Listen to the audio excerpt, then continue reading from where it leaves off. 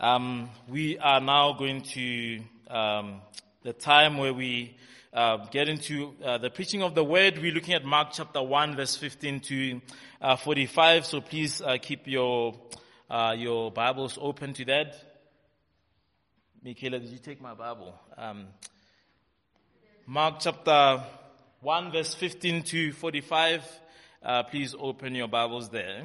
Now we're looking at, and we started the year looking at the gospel and the story of Jesus from Mark's perspective. And we've titled this series Under Construction. And just to give you a bit of a recap of last week and what we covered and dealt with, was that God is in the business of renewing and reconstructing us. That the Christian life is always under construction. There's always some area of your life that God wants to develop, an empty, unproductive area. There's always a building that He wants to knock off, a bad habit, and reestablish a new one. There's always something happening. There should always be a growth in the life of a disciple and a life of a follower of Jesus. But the thing that we saw is that growth is messy. Growth is slow, but growth has to happen. In fact, if you're not growing as a Christian, you should be asking yourself if you are indeed a Christian. And as we look at Mark's gospel, one of the things that we see is that Mark is interested in both the life of Jesus, so presenting to us who Jesus is, but he doesn't just do that. He wants us to respond. He wants us to grow in our knowledge of Him, and He wants us to grow in being disciples who follow this King. And now there's something interesting about the way Jesus is presented in the gospel, that the more and more you read it, the more you discover what it means to be a follower of Jesus. So last week, I was competing with the rain. If you missed anything, it was that Mark is about Jesus. It is a book about Jesus, that God has done something big in Jesus. But it's not just about Jesus, it's about discipleship, following Jesus. Discipleship simply means learning at the feet of Jesus and learning to be like Him. So Mark is about discipleship, that this big thing that God has done in our world has an impact in your life, and it reconstructs and it rebuilds your life. You may say, well, that sounds like most of the Bible. It is about Jesus and about discipleship.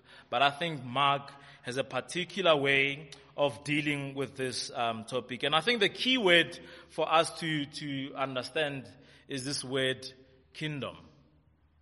Kingdom means a rule and a reign.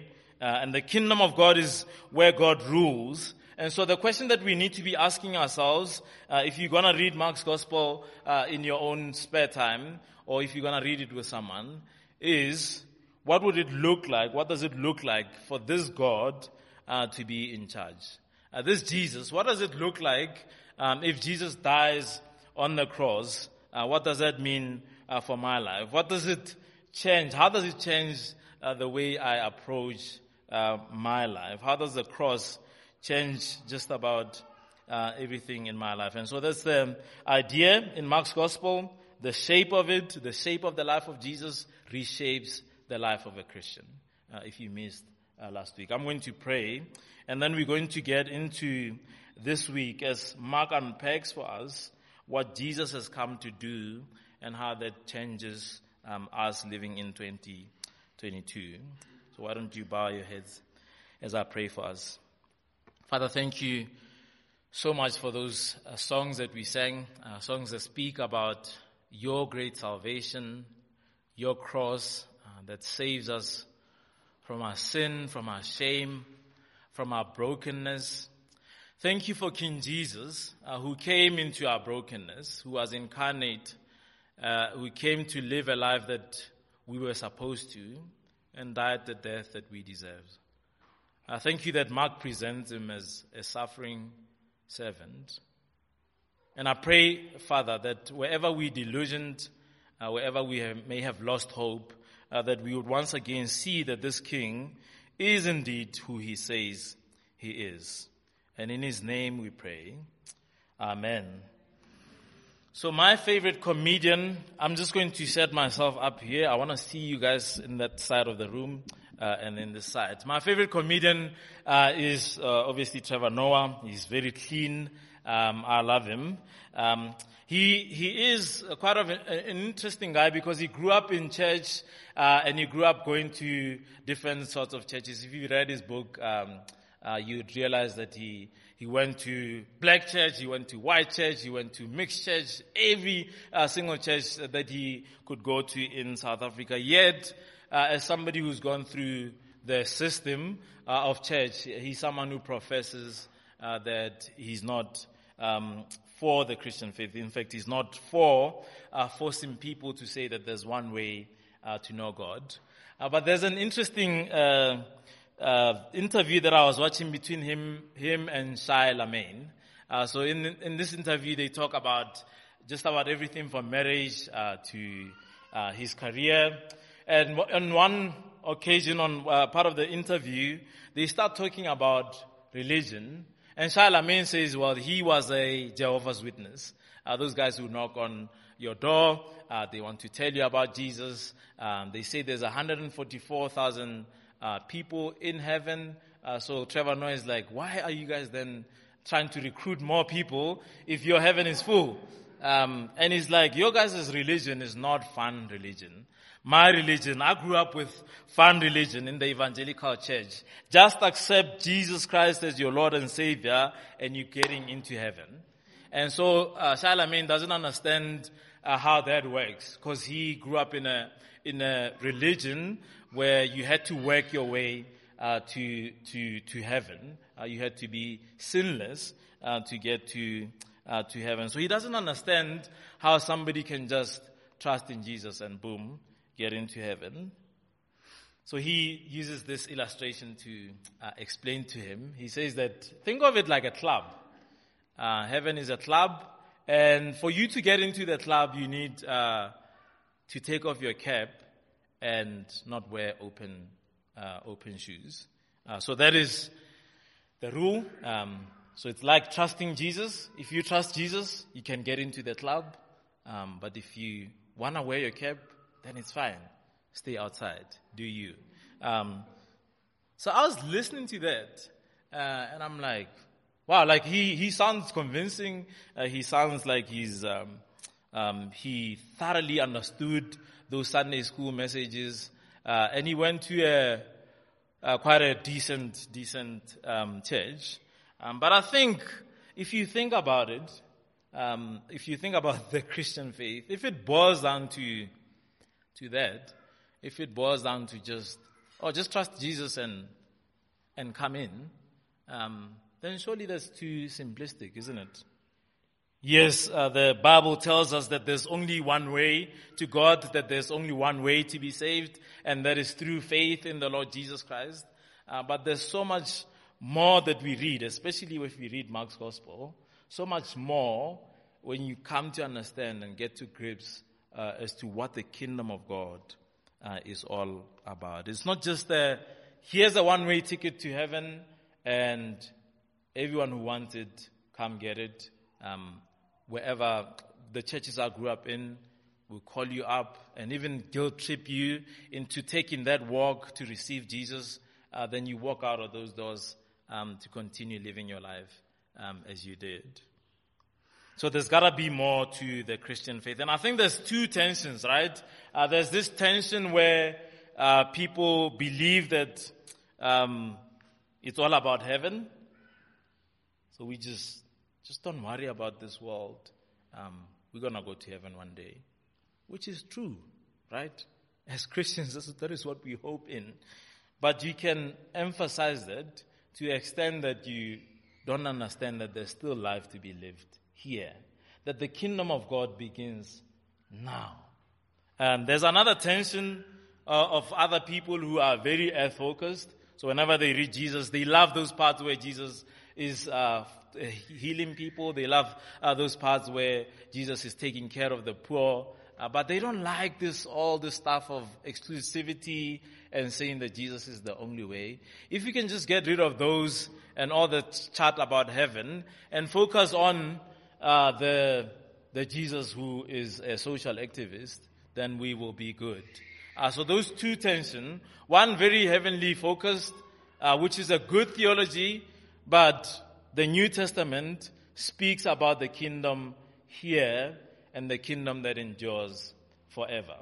Mark's gospel speaks about a life of a Christian now, a life that's continually under construction in the here and now, and also in the life to come.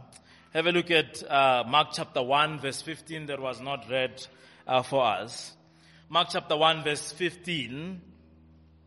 This is Jesus proclaiming the gospel of God, the good news of God, and saying, the time is fulfilled and the kingdom of God is at hand. Repent and believe the gospel. So Jesus steps into the scene and says all the promises of God, all the story of Israel has come to be fulfilled in him. And he says that the kingdom of God that was promised is right here, right now. And then he goes on to display to us what that kingdom looks like. What does it look like for the king of God's kingdom to be here? The kingdom of God is at hand. Another way is to say that it has come near. It is present. And how is it present? Well, because Jesus is present. And Mark presents to us this Jesus. And this Jesus is the Jesus who comes from the wilderness into Galilee, into Jerusalem. And he knows that as he goes to Jerusalem, he's going to die on the cross. Now, if you are in the first century, you'd be asking yourself, why in the world would I want to follow a dead Savior? Why in the world would I want to follow a king who dies on the cross? And that, my friend, is the message of Mark's gospel. And I'm not going to tell you why you need to follow a dead Savior, because we're going to walk through Mark's gospel and walk the path with Jesus and discover more and more why we should follow this dead Jesus and why it is good news that Jesus dies on the cross. So the King of God's kingdom is here. The King of God's kingdom deals with people who live in a real world, and he gives them a hope that is outside of this world. What I want to say to us this evening, what I want you to come to realize, is that the world of Mark is the world of brokenness, chaos, and crisis. And that world is similar to our world. Our world is a world of brokenness, chaos, and crisis. And God is coming, in the person of Jesus, to come to reverse the brokenness, the chaos, and the crisis. Just think about an ordinary person sitting here this evening. So many questions, so many things that trouble us. We live in a real world where we're asking ourselves questions like, why does my child struggle with mental illness? Why is it that I'm always thinking about my mother who I lost? How am I going to get through my studies with that? And the gospel answers that. The gospel goes into the heart of that. People who are worried about their nafsas fee, how am I going to cover it? People who are worried about corruption in our systems. I want to get a license, but the system is corrupt. Do I bribe and pay 2,000 rand? The kingdom of God breaks into that world and comes to transform our world. God speaks to people who are asking themselves about disappointments in life. I'm 30 and my life just looks like it's nowhere. I've lost all hope. Perhaps you're delusioned with Jesus. I'm a follower of Jesus. Why doesn't he bless me? Why doesn't he make my life go well? People who are asking themselves questions like, will my wife ever know? I'm in the office space, and there is this girl, and she is obviously saying I can come. Will my wife ever find out? That is the world of discipleship. Discipleship doesn't happen in a vacuum. Discipleship happens in brokenness, chaos and crisis. That is the world of Mark. That is the world that you and I live in. For those Christians who are living in Mark's age, this is what the commentators say, that their brokenness, their chaos was impending persecution, so they were being persecuted, and we need to put ourselves in their shoes. You persecuted, you're going to be killed. Your king was killed. Why follow him? Is that even good news? Mark will unpack that for us. One of the commentators says that Mark's task was to project the Christian faith in a climate of uncertainty where martyrdom had been a reality. The Christian faith, discipleship happens in a context. For those guys, it happened in the context of martyrdom, people being killed for being Christian. I mean, you would think twice about continuing following a Jesus who you would end up being killed for. He selected and arranged the tradition to present the Christ who continues to speak and act meaningfully in the context of crisis. Faith doesn't happen in a vacuum. It happens in real life. Real life is brokenness, chaos, and crisis. Another commentator writing says, his purpose, that's Mark's good news to a suffering, perhaps even persecuted non-Jewish community, puts discipleship in the context of addressing people's confusion and delusionment. What is following Jesus all about? And I wonder sometimes as we read the stories of the New Testament, do we put ourselves in the shoes of these people? Do we think of our own lives and some of the questions that we are grappling with, some of the angst that we have? Do we put ourselves in those guys' shoes? Do we look at our own lives and ask ourselves, what does it mean to follow this King who's presented to us in Mark's Gospel? 2 brief points that we're going to see this evening, and it's based on my summary, that the King is near to put an end to the powers of brokenness, chaos. Not only is he able to do that, but he's also willing. So the King is here. He's here to put an end to the powers of chaos and brokenness. But not only is he able to do that, but he's willing. And I wonder what your life will look like if you believed that Jesus is willing and able to deal with your chaos. Amen. I'm going to use just one tool today, read just one tool to kind of help us think about our passage. It's a long passage. We're going to run through it. And this tool is repetition. Because what is repeated here gives us a clue as to what Mark is on about and the kind of Jesus that is presenting to us. If someone repeats something, it's very important. Let me say that again.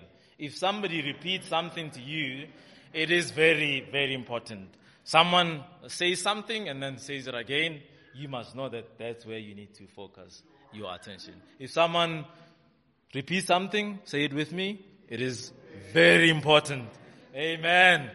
So if you have your Bibles, you'll see that there's quite a lot of repetition as you start the Gospel of Mark on the word wilderness. So Jesus is presented. We hear a quote about one crying out in the wilderness. John is baptizing in the wilderness. The Spirit throws Jesus into the wilderness. And then there's a progression from the wilderness to Galilee. Now the wilderness in Hebrew thinking, we live in a different culture. But when you said wilderness to those guys, they understood that the wilderness is a place of chaos and disorder. And in Mark's Gospel, we saw last week in verses 12 and 13 that Jesus is tempted by the chief of the wilderness, Satan himself, the king of the powers of evil. Very interesting, the other Gospels tell us that Jesus defeated Satan in the wilderness. Mark doesn't tell us that. It almost seems like Jesus steps out of the wilderness and then John is arrested. He proclaims that the kingdom is here and on he goes into Galilee to reverse the powers of the evil one. So it's an ongoing defeat of the enemy. It's an ongoing defeat of Satan and the works of Satan. So he is moving from the wilderness into Galilee. What is he doing in Galilee? He's giving us a taste of what it looks like for the king to be present and the king to defeat evil. So not only is there a repetition of the wilderness, Jesus stepping into Satan's territory. In Setswana we say that you are so disrespectful.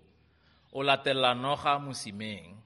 You would follow a snake into its hole. That's beastly, isn't it? That is the kind of Jesus that Mark presents to us.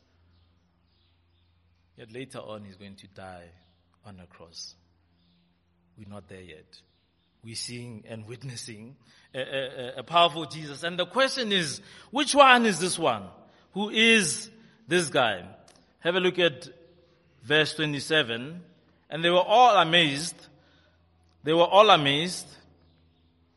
So that they questioned among themselves, saying, what is this? So every act of Jesus, every act that he does in Galilee, particularly in this section, brings people to ask this question: what kind of man is this one? Which one is this one? Now the other thing, the other repetition, it was the wilderness. We see that there is a specific focus in wilderness to Galilee. But Mark uses this word quite constantly, immediately. I don't know how many times you can see that in our text. Immediately.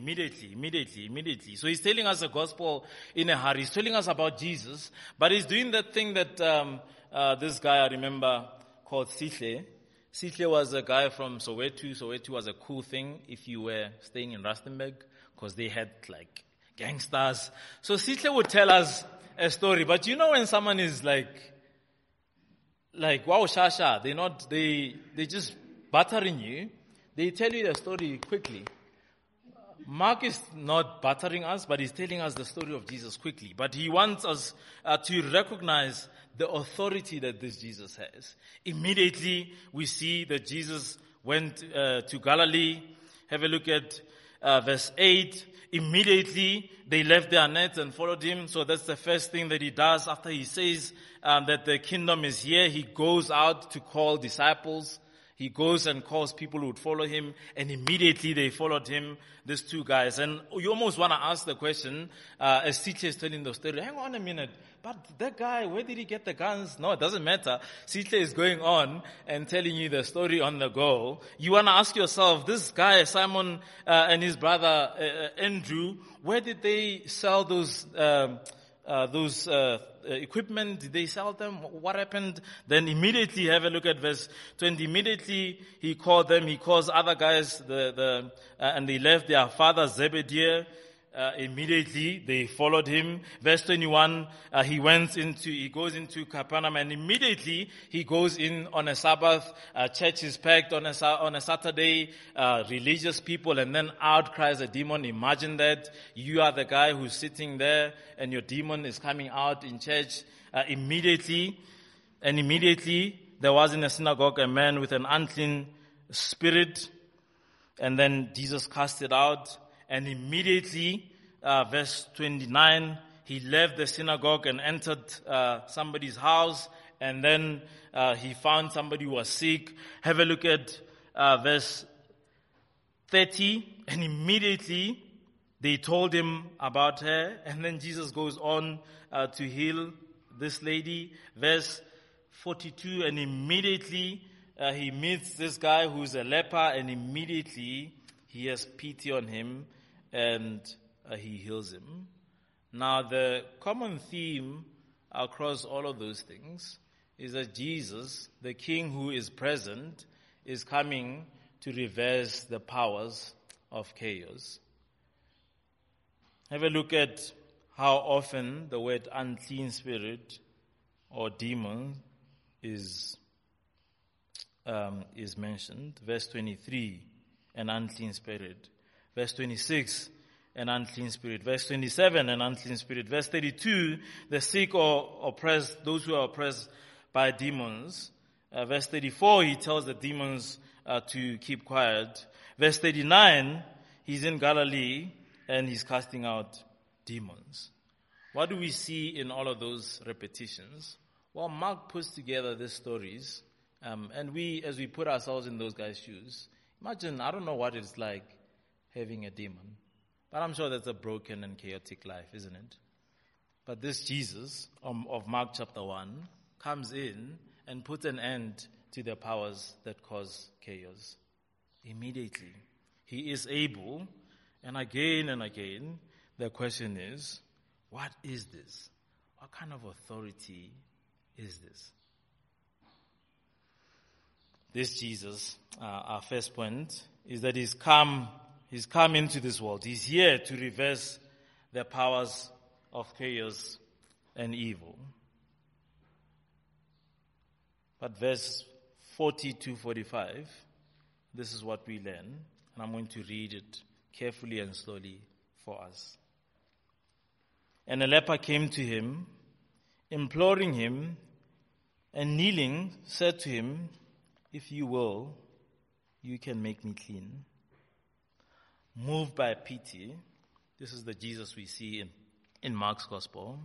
He stretched out his hand and touched him and said to him, "I will be clean."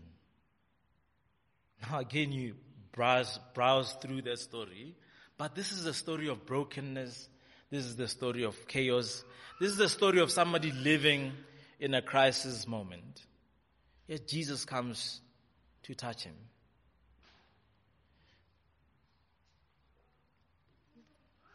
If you come to me, I will give you this book to read and give it back. It's called Contagious Holiness. And one of the things that we read through the stories, one of the things that you should realize is that leprosy is worse than COVID. It is a skin disease that eats away at your life. It is a skin disease that destroys you. It is a skin disease that makes you an outcast. There is no medical aid to cover leprosy. There is no cure for it. In fact, if you were to touch somebody who had leprosy, you would become a leper. But one of the beauties of the gospel message is that Jesus comes to touch us. He comes into our mess and brokenness. And instead of being affected by the mess and brokenness, he affects our mess and brokenness. This is the Jesus who takes upon himself our infirmities. And on the way to the cross, Mark tells us, and Mark shows us that this Jesus is able. He's able to do all that he says. He's able to reverse the powers of chaos and brokenness. This man's life was broken. This man was desperate. Yet this, again, is a picture of a powerful Jesus. But not only is Jesus able, but he's also willing. If you will, make me clean. He stretched out his hand and said, "I will be clean." And the leprosy left him. And on and on and on, Jesus says to these people, keep quiet, keep quiet. Because he's displaying his authority, but there's much more to this king than this authority. There's much more that we're going to discover about this Jesus. But the one thing that we learn from this evening is that all those stories teach us that of all our brokenness, of all the mess that we live in, Jesus is powerful. But one of the things that we see about him here is that he's God incarnate. He's God with us in our mess. Not only is he able, but he's also willing. He wants to sort out our mess. He wants to transform our lives. But he healed this man knowing that he would die again, probably. So there was much more that he wanted to reveal to us. There was much more that he wanted to give of the kingdom. But what we learn from this evening that Jesus is willing and able to restore our chaos and our brokenness. I wonder what kind of faith, what your faith would look like if you believe that. Sometimes you read the New Testament, like, do you really believe that Jesus touched this guy and he was healed? Do you really believe that he was powerful enough to sort out demons? Like, most of us grew up in like hectic backgrounds, right? Like of ancestral worship, demons. Like, I feared this stuff. Do you really believe that Jesus is powerful over the evil world? He shows us in his temptation and all across this section that he has come to proclaim that he's the king, and he has come to proclaim that he rules, and he's going to overthrow the powers of chaos and evil. I'm going to end it off with just a story. A neighbor of mine, he took me to Waterfall Estates. How many of you know Waterfall Estates? It is. I stepped in. You know when you step in and you're like, just I need to behave myself. Yeah. Like fingerprints and all of that. It's nice. I realize I'm poor. Like, and you drive through this estate. But one of the things that I looked at were those children, just young kids, living lavishly off of their fathers and mothers' hard work, knowing that they are secure in this riches, knowing that they could ask good stuff from their parents and they would be willing to give it to them, knowing that their parents are both able, they have the means, and they're willing to love them with nice things. And I ask myself the question, do I believe that Jesus is that person? Do I believe that in my brokenness, in some of my habits that are ungodly, in some of the places that I've given up in my Christian life, you've been fighting the struggle? Like 20 years later, you haven't conquered it? Do you believe that Jesus can reverse that? I wonder for you, do you have that assurance that this guy is willing and able to help me reverse the chaos that I live in? I'm going to pray for us.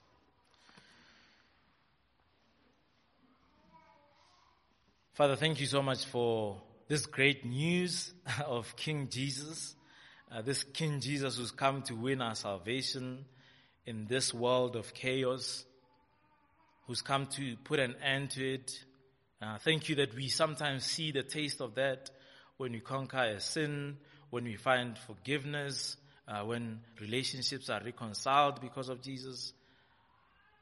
But I pray, Father, that you would make us long in our own lives to truly believe that you are both willing and able. You're both willing and able to help us in our weaknesses and in our brokenness. I pray that this year, Lord, we would have such an immense trust in you, that as we read the words of Mark, that Jesus would become alive through the scriptures, and that we would fall in love with him once again, and have this sure hope that is both willing and able to help us in our time of weakness. Thank you for the gospel. Thank you for the power of the cross that destroys sin. Thank you for a life of the kingdom that knows no end, and that we can see and taste it in this life. This we pray in Jesus' name. Amen.